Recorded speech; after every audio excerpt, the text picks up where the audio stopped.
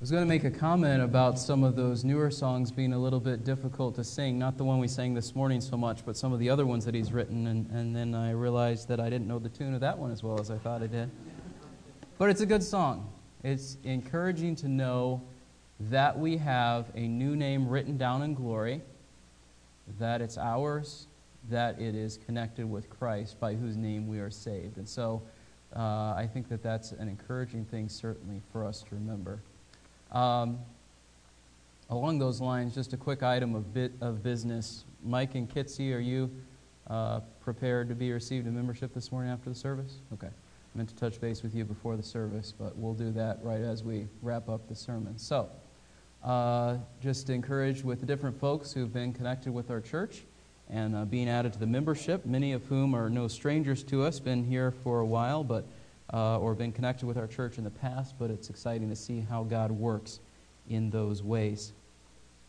Along the lines of someone coming and becoming a Christian, what are some of the first things that you think someone should know as a Christian? It's just a rhetorical question, something to think about for a moment. With regard to the early church, there was certainly a set of expectations of what both new converts needed to believe and also with what they needed to do. And I think the same is true for us today. We have a certain set of expectations for people who are looking to join the church, people who are newly saved, and we say these are the things of what it means to be a Christian. And I think we have to remember, as this passage reminds us, that sometimes our list and God's list don't always line up. And of course, if there's a disconnect, we need to go with what's on God's list. And the two main questions that I think that this passage answers for us are, what is the way of salvation, and how do we live graciously with one another in the church? Specifically, this was connected with the contrast between Jews and Gentiles. Our tendency, with regard to both of those questions, is either to add to or to take away from what God has said. With regards to what God has said and how we tend to do this, think back to the Garden of Eden. What did Satan say? Satan said, God didn't really say that. So initially there's a taking away of what God said, and then by Eve there was an adding to. God said, don't eat from the tree or touch it. The Pharisees did a very similar thing in Jesus' day. They said, here's what God's law said, but we're going to add all these other things so that we make sure we don't miss the mark. But in so doing, they started focusing on all of the extra things that they had added and not the law itself. In the same way, it is very important for us to understand that when we come to the question of how are we right before God, we cannot take away from what God has said. We cannot add to what God has said. We can't take away things like repentance and faith. We can't add to it things like living a good life or all of those sorts of things as being the thing that results in salvation. Now, certainly, we recognize that repentance and faith are only because of God's work in us, that living a good life must follow afterward, but it's the order of all these things that is critically important. So what was the issue? Well, we see it in verse 1. Some men came down from Judea and began teaching the brethren, unless you are circumcised according to the custom of Moses, you cannot be saved. Verse 5. It is necessary to circumcise them and to direct them to observe the law of Moses. And then, of course, Peter's words in verse 11, but we believe that we are saved through the grace of the Lord Jesus in the same way that they also are. And then verse 19, therefore it is my judgment that we do not trouble those who are turning to God from among the Gentiles, but that we write to them that they abstain from things contaminated from idols, and from fornication, and from what is strangled, and from blood. And then it says in verse 28, for it seemed good to the Holy Spirit and us to lay upon you no greater burden than these essentials. And he essentially repeats what he said in verse 20. And then we see the response of the church at Antioch to these things.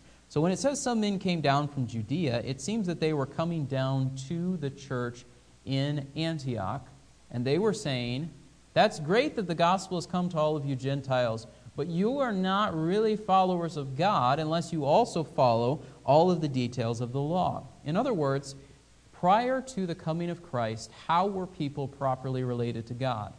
through the nation of Israel. And a significant sign of this was following the rite of circumcision, following the purification ceremonies connected with the synagogue, and these were the things that enabled even a Gentile to become connected to God in some way through the people of Israel. Not recognizing that God was doing a new and rather different thing in the church, that the way of salvation was not specifically through the Jews in the same way that it had been in times past. These Jews, these Pharisees, as it says later, particularly in verse 5, basically said, if you are going to be right with God, you have to follow all the requirements of the law. This is a significant question, because here are people who have never been required to follow the law, being told that you must follow the law in order to be rightly related to God. This would be different than someone like Paul, for example. This would be different from someone like Peter, who had grown up following the law, and so for them, it was not an addition, but rather a continuing of things that they were already doing. But for these Gentiles, it would be a new thing altogether. Without going into all the details of it, consider both the personal sacrifice and the burden that would be connected with following all these requirements. We see examples of this in the Old Testament. It was neither an easy nor a desirable process to go through, and yet it was something that the Gentiles submitted themselves to throughout the Old Testament, even up into the time of Christ. But it's important to recognize that though the way of salvation had not changed, Peter highlights this in verse 11, we believe we are saved through the grace of the Lord Jesus. The way of the salvation had not changed, but the exercise of that salvation and the primary group through whom God was working in the world had changed. Paul goes into that in more detail, for example, in Romans 9 through 11. So here's the church at Antioch, rejoicing in what God has done, that the gospel is going among the Gentiles. Paul and Barnabas just get back from their first missionary journey. Everyone's rejoicing. And then here come these guys down from Judea, from Jerusalem, and are saying, sorry guys, you're not doing it the right way. And even more emphatically than that, unless you are following Moses' customs, you're not even Christians. Rejoicing? Where do we stand before God? That's a significant thing to consider. Verse 2, I think, indicates that Paul and Barnabas were not willing just to say, no big deal, we agree with what you're saying, we'll let the Gentiles or cause them to do these sorts of things. It says there was great dissension and debate. And so then there was this encouragement to go down to Jerusalem to confer with the apostles, and the church sends them out to do so. I believe that this is something that we should consider. What is the role of church councils in evaluating doctrine? Certainly in some churches, the decisions of various church councils, the creeds and beliefs of the early church have huge weight. And I think that this council is somewhat unique among all of the other church councils that we see later in the first 3 or 4 centuries of the church. And that was, here is one at which apostles are present, at which a critical decision is made with regard to doctrine that would either be the way forward for Jews and Gentiles being united in the church, or would create an inseparable divide between those two groups. And so I do think that the decision of this particular council is more weighty than the conclusions of other councils since then. That being said, to the degree that those other councils of Nicaea and other cities reflect biblical doctrine, I think that those are important for us to consider and to weigh seriously as we look at the subjects like the Trinity, like who is Jesus, and all of those sorts of things. This also, I think, poses a question of what does this have to do with the authority and independence of the local church? If there's some sort of question, does there need to be an outside body to sort of referee the discussion, to arbitrate it for us? And I think the answer is, again, the uniqueness of this situation has to do with the fact that there were apostles still living, and they were having a conversation directed by the Holy Spirit about what it was that God wanted them to do. I don't think that this undermines the authority of the local church at all. It just highlights some of the differences between then and now. That being said, Sometimes, because we are where we are in history, in our church specifically, and churches at large in the United States, sometimes we tend to say what other churches think, what other people who have come before us have said, that doesn't have all that much weight. And I think it is important for us to consider that God is working through a number of churches, not just our church.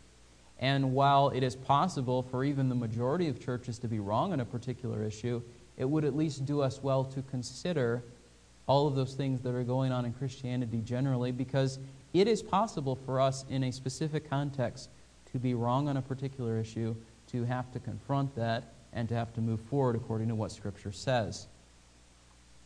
Verse 3, some have described it as a, what would the right word be? A tour, kind of like what politicians will do in the final push before a campaign. And I think there is a slight element of that, although there's a lot of differences as well. I think that the reason that Paul and Barnabas passed through Phoenicia and Samaria is simply to say, is to continue the work that they were doing in verse 27. They began to report all things that God had done with them and how He had opened a door of faith to the Gentiles. Now, certainly, it's not a problem for them to highlight God's work in support of what it was they were going to say at Jerusalem. That being said, ultimately, it was not a question of popularity or who agreed with whom. It was a question of what was pleasing to God. So I think they're just simply continuing the work that they began in verse 27. Verse 4, when they arrived at Jerusalem, they're received by the church, the apostles and the elders, and reported all that God had done with them. Again, a continuation of what happened in verse 27, that they reported what God had done, how He had ministered to the Gentiles. They told the church at Antioch that. They told the church at Phoenicia and Samaria that. They're now telling the church at Jerusalem the same thing. There is consistency in the testimony that they're bearing of God's work. But then, again, there's this opposition. Perhaps the same group, perhaps another group that has very similar ideas, that is not the same group that had gone down to Antioch, but they are repeating almost the same thing. It is necessary to circumcise them and to direct them to observe the law of Moses. Why was this so essential? Well, we think back to the law of Moses, and in the Old Testament, someone who refused to submit to the rite of circumcision, who was an Israelite, was to be cut off from their people. And again, is there any moral significance with that specific act? No, the act itself does not confer grace or create holiness or anything like that, but rather it was a sign that God basically said, if you are following me, if you are genuinely related to me, you're going to do this. And so this was extremely important to the Jewish people, and for good reason, because God had stressed the importance of it to them. But again, this was something that was a uniquely Jewish command. And I think just to pause at this particular point, some people will draw a direct line between the Old Testament rite of circumcision and the New Testament ordinance of baptism. There are a number of reasons that we can't go into great detail about why I think that's an invalid connection, but I think one of the most important ones for us to highlight is that one was a symbol that marked off an ethnic group of people that both lost and converted people participated in simply because of that ethnic group, and it was something that was not, it was a sign that they were set apart, but it was not a picture of the same things that baptism is. What's the difference with baptism? Baptism is something that's not just for Jews, that is specifically for people who have believed and trusted in Christ, and is a picture of Christ and His work specifically. Circumcision pictured being dedicated to God. Baptism pictures specifically being connected with Christ's death, burial, and resurrection. And so there are parallels between the two, but they are not the same thing, and we have to be very careful of that. And I think that this passage will continue to support that idea. What's the response in verse 6? They came together to look into the matter after there had been much debate. Again, verse 2, Paul and Barnabas had debate with these that had come down from Judea. Here, the apostles are having debate amongst themselves with the elders of the church at Jerusalem.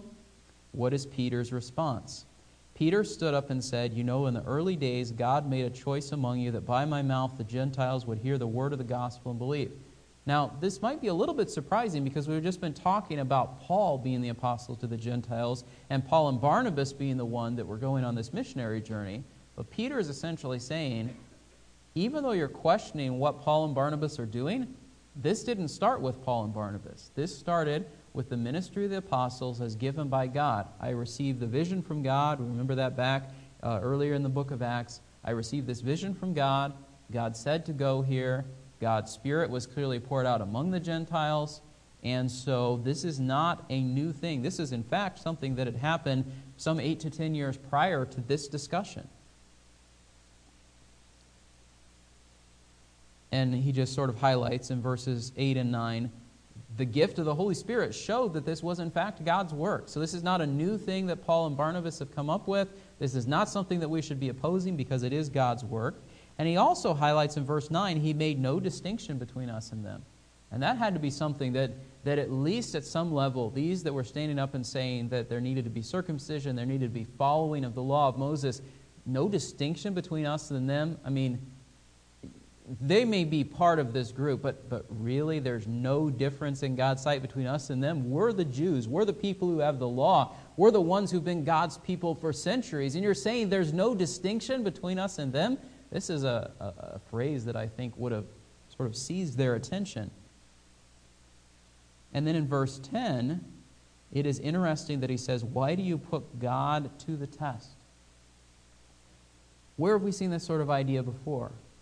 This idea of opposing God, putting God to the test, trying to thwart God's work. We've seen it several instances already in this book of Acts. We see a consistent emphasis on those who were seeking to oppose the message of the gospel, that they were set in direct opposition to God. Gamaliel put this idea forth with regards to Stephen. If we're opposing God, or with regards to the apostles, if they're opposing God, it'll be brought to nothing. We don't want to be on the side of opposing God. And yet that's where the Pharisees and Sadducees largely landed for the intervening chapters between then and now. They were opposing God. They tried to kill Paul. They tried to silence Peter and John. All of these sorts of things. There's this opposition of God. And Peter puts this in the same category. If you put this yoke upon them, this requirement of following the Old Testament law, you will be found to be opposing God. Why? The end of verse 10, neither our fathers nor we have been able to bear. Paul's going to explain this at length later in the book of Romans and in other places as well, Galatians, for example. The Old Testament law had a function. It was not bad in and of itself, even though it made us aware of sin, revealed our sin, condemned us in God's sight. The law was good. The problem was not the law. The problem was us and our sinfulness. But, as Paul will stress in the book of Romans, we cannot be saved by the keeping of the law. Peter is saying the exact same thing. Here's the thing that God set before us. Love the Lord your God with all your heart, mind, soul, and strength. Love your neighbor as yourself. Jesus said this is the summary of the 10 Commandments and all the rest that's contained in the law. And who among us can live up to that? Peter says we couldn't do it. Why would we put them under the burden of keeping a law that we couldn't even keep ourselves? Why would we put them under the burden of a law that only one has kept perfectly and freed us from being enslaved to that law and accused of sin, rightfully so, and condemned by God? Why would we go back there if Christ has come? That's essentially what he's saying. In verse 11, we are saved through the grace of the Lord Jesus in the same way as they also are. At this point, sometimes people will draw a line between the way of salvation in the Old Testament and the way of salvation in the New Testament. They'd say that people in the Old Testament were saved by law, people in the New Testament are saved by grace. That is an inaccurate summary of what God is doing. Rather, here's how we could look at it. God gave the law to the Israelites. If they had kept that law, they would have been justified before God. No one did. The law could not save. The law could only condemn and make us aware of our sinfulness and show us more and more and more how much we needed Christ. So Paul says, and Peter says, and the testimony of the New Testament is, You're not saved by keeping the law because it can't save you. You can't live up to its standards. None of you follow it the way that you should. You needed someone else to fulfill the law. If he fulfilled the law, Christ did so perfectly, both in regards to the prophecies of the Old Testament and the specific requirements of what God commanded of holiness and of not sinning, both sides of it, all of those dimensions of it. We're over here. We recognize the law has its use, and as we will see later in the chapter, and connected with what Paul says in Galatians, and connected with what Paul will testify in another place, we still are under a law, but it's not the law of Moses, it's the law of Christ. What's the connection between those two things? The connection between those two things is the same God who gave the law to Israel is the same God whose character is reflected in the law of Christ. This is a tension for us because sometimes we look at the Ten Commandments, we say the Ten Commandments applies to the church today. And my argument would be, if Christ fulfilled the law, he has taken care of all those things. We follow the things that are commanded us in the New Testament not because they're in the Old Testament law, but because they are the things that God has required of the church and because they are the things that reflect God's character and the way that he has explained it to the church at this time. It doesn't mean that God changed his mind. It doesn't mean one way was right and the other way is wrong. It simply means that what God was doing then and what God is doing now are connected, but not the same specific thing. Now, as we think through this, what does that imply about what we must do? We might conclude and say, well, that means we just sort of throw out the Old Testament because it's all that law stuff, we don't need it. Just give you an example. Why do you put salt on your sidewalk in the wintertime? To melt the ice. But what's your motivation for doing so? There's a couple of possible motivations. One would be because you don't want to get sued, but perhaps a better one would be the same motivation or perhaps an application of the principle of what they had in the Old Testament, which was build a little fence around the roof of your house so no one falls off of it because you love God and you love your neighbor. Does the Old Testament law have relevance for us today? Yes, because it illustrates in many different specific practical ways all of these things of what it means to love God and love your neighbor. Are we required to build a fence around the roof of our house? No. Why? Well, for one thing, we don't have flat roofs. For another thing, that was something that was specifically commanded to Israel that's not commanded to us. And yet the principle has validity, and it's important for us to understand the connection between these things. Are we supposed to love God and love our neighbor now, like the Israelites were supposed to then? Yes. But now we have Jesus who perfectly did it. And we are enabled to, though not perfectly, do that more and more each day. But the way of salvation that is explained in verse 11 is the way of salvation that has always been the way of salvation. Because no one in the Old Testament kept the law, so anyone who was saved was only saved by God's grace. And even though all were given the law, not all were rightly related to God.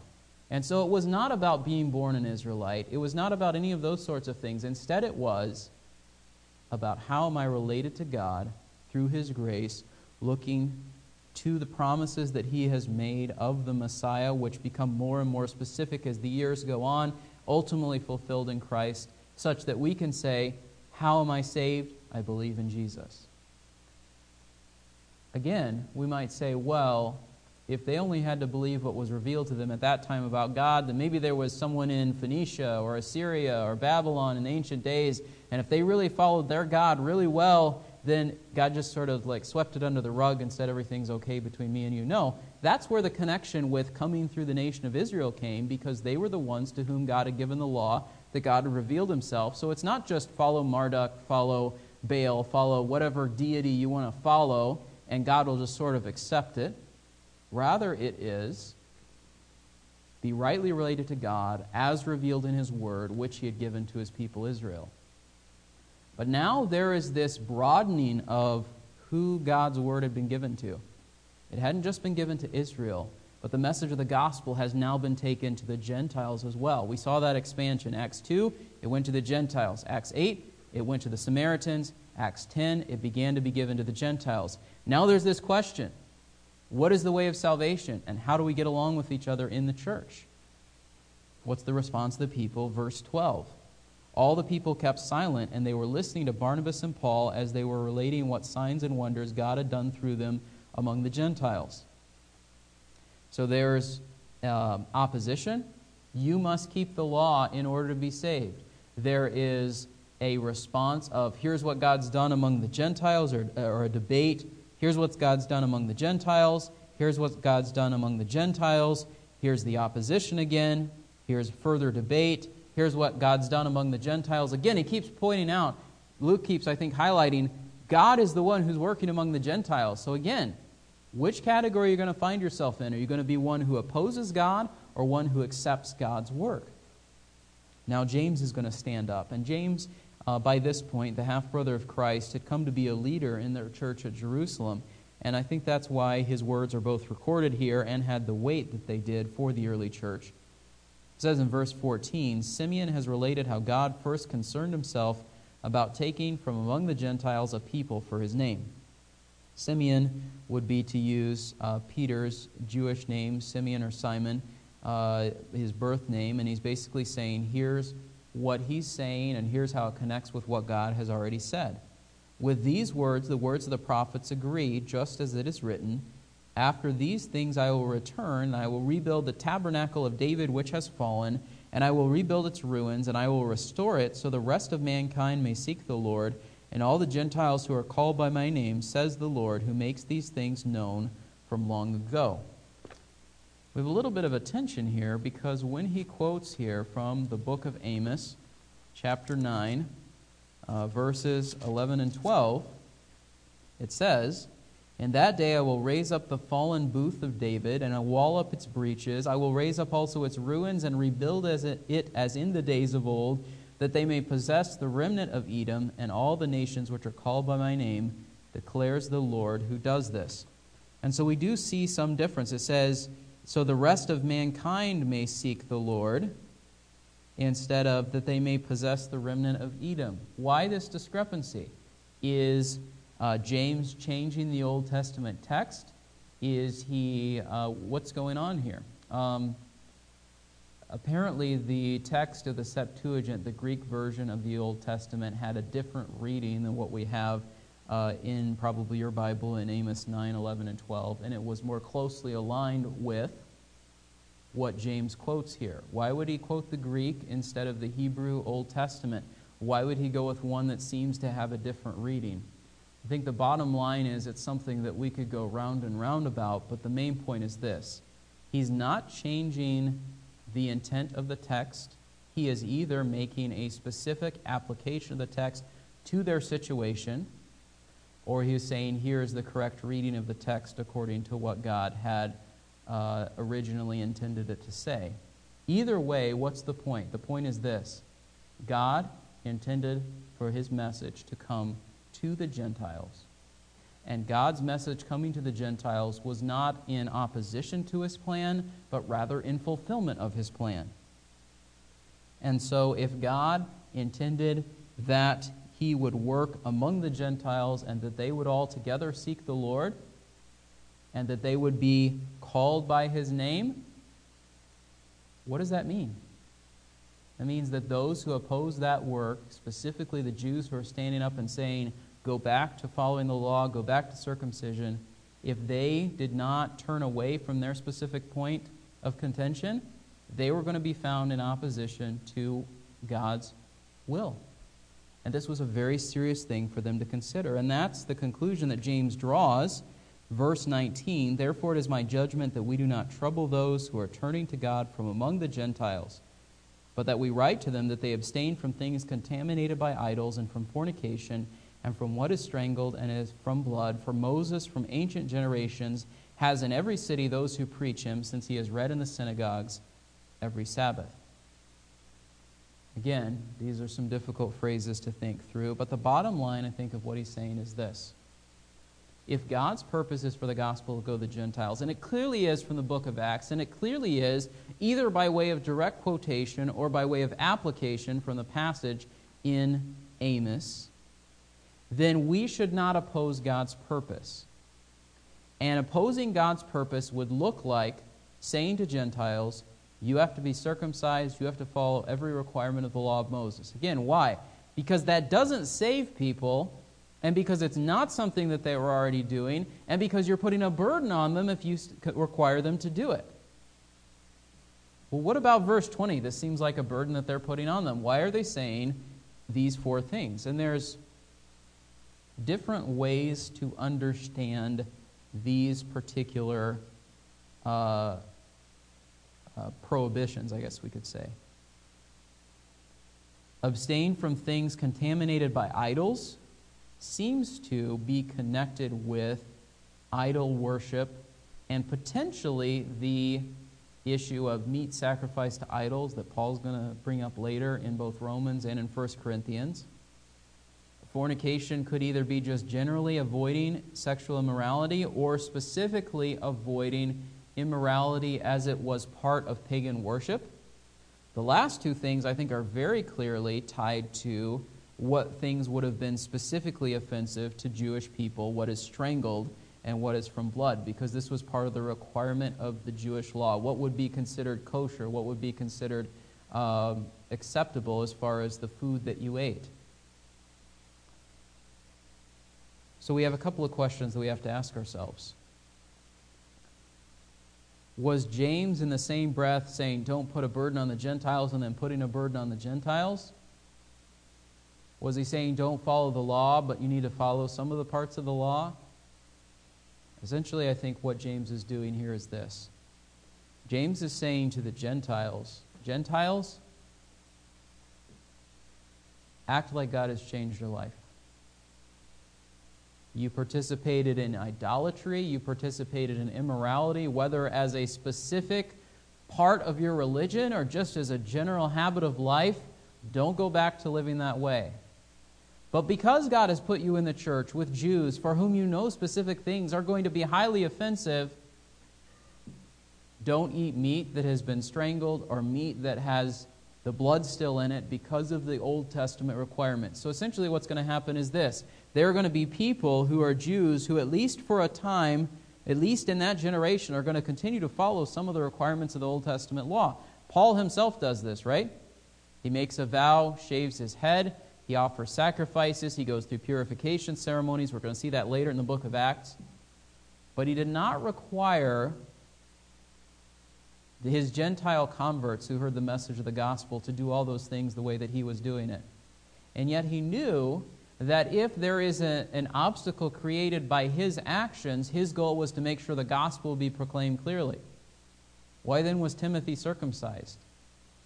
Timothy was caught in a weird situation where his mother was a Jew and his father was a Gentile, and Paul knew he's not going to have opportunity to go into the synagogue if he's not circumcised, and that was part of the specific ministry task that Timothy was going to accompany Paul that he wouldn't have been able to do if he hadn't done that. Again, it was not a, let's sweep it under the rug, say it's a way of salvation. It was just a practical consideration with the ministry that Paul and Timothy were going to have.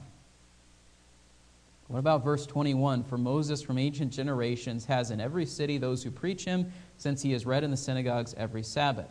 He's either saying, do these things because they were already found and consistent with things that God had said in times past. Some people would highlight excerpts from Leviticus 17 and 18. Or, this is what's still being proclaimed. You can go and hear it. You can go and be acquainted with it. But either way, this is something that's still ongoing. So we have two issues. But the two issues are not disconnected. How are you saved? And how do you relate to other people in the church? Particularly when there is a difference of, we could say, conscience in light of our discussion in Sunday school about what is right and what is wrong.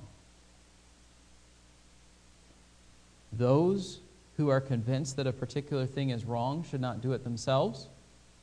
Those who are convinced that a particular thing is wrong cannot at the same time go and force that on everyone else and try to burden them, because at some level This issue of conscience goes from merely how do we get along with each other in the church to how are we right with God. And then it's not a question of you can think this, I can think that.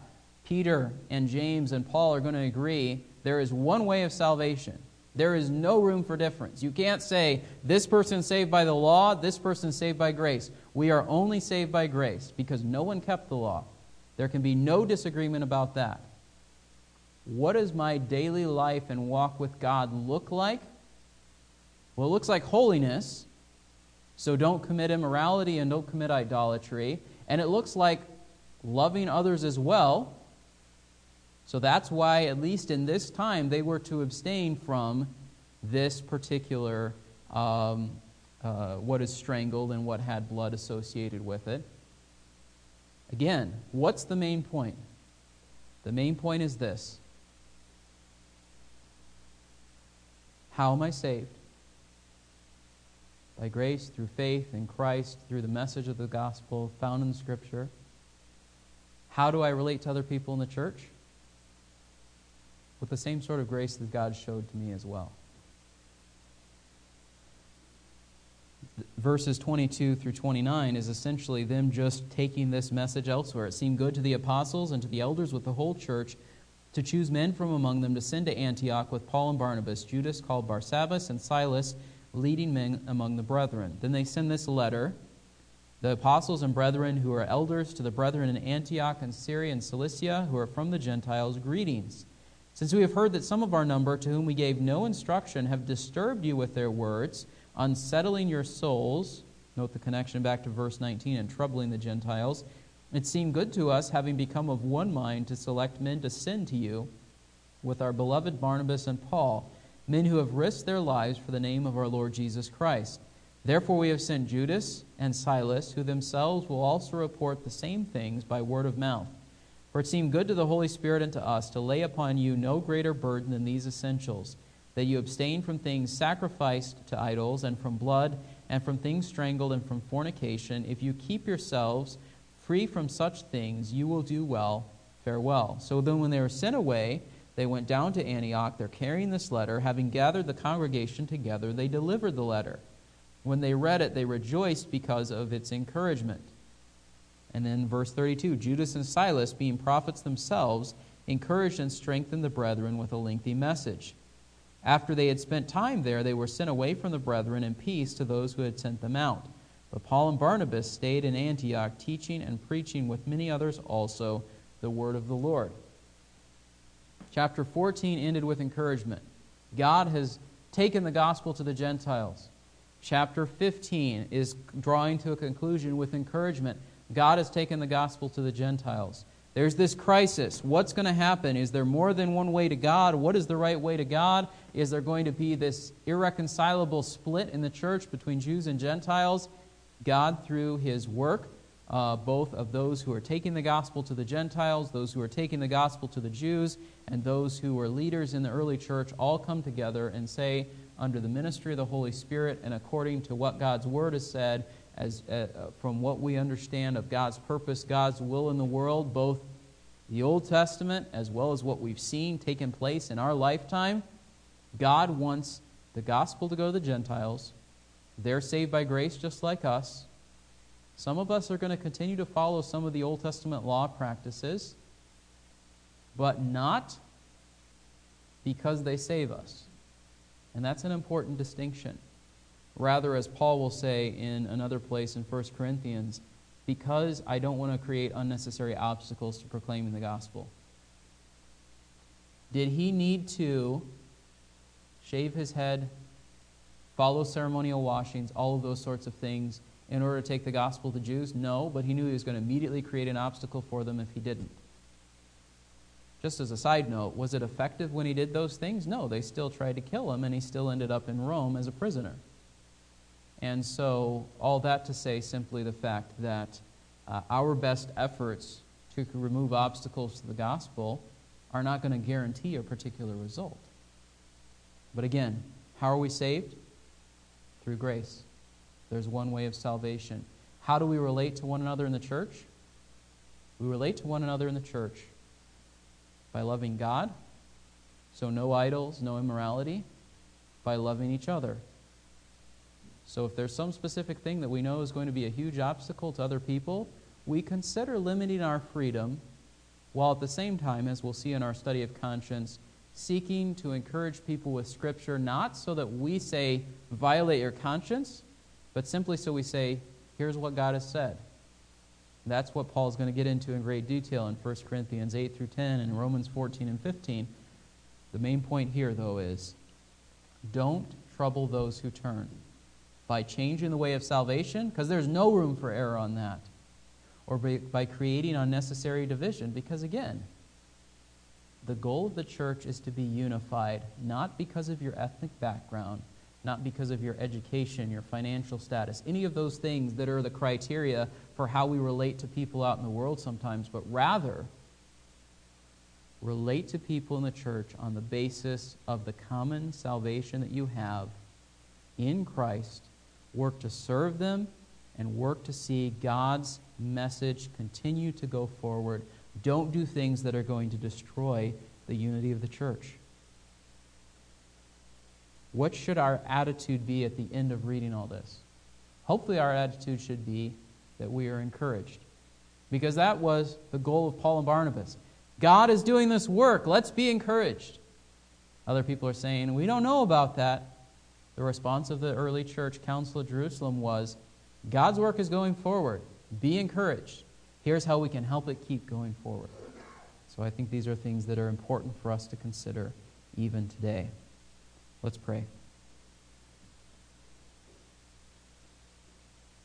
Lord, as we look at these truths from your word, there are a number of complicated issues that are sort of tied into this passage that I know that I didn't fully do justice to. And so, Lord, we pray that you will help us to continue to understand these things better the more that we reflect on them. And even so, I think the main point of this passage is clear, that you are the one who is doing this work, that you are the one who is honored when we submit to your work in the world, that there is one way and has only ever been one way of coming to you, and that is through the grace that you offer, through what you've revealed about yourself, and whether we believe and trust in that. That understanding certainly grew over the centuries as you revealed more and more about who it was going to fulfill your plan, such that today, Lord, we look back on Christ and say, Christ is the way of salvation. Lord, when it comes to how we relate to each other in the church, there's different ideas that we have about what's right and what's wrong, and we must show grace and love one another and preserve the unity of the church with a goal that all of us will be more closely focused on you and what you have said and what is true, so that the end result is that more people turn to you and that you receive the glory. We pray these things in Christ's name. Amen.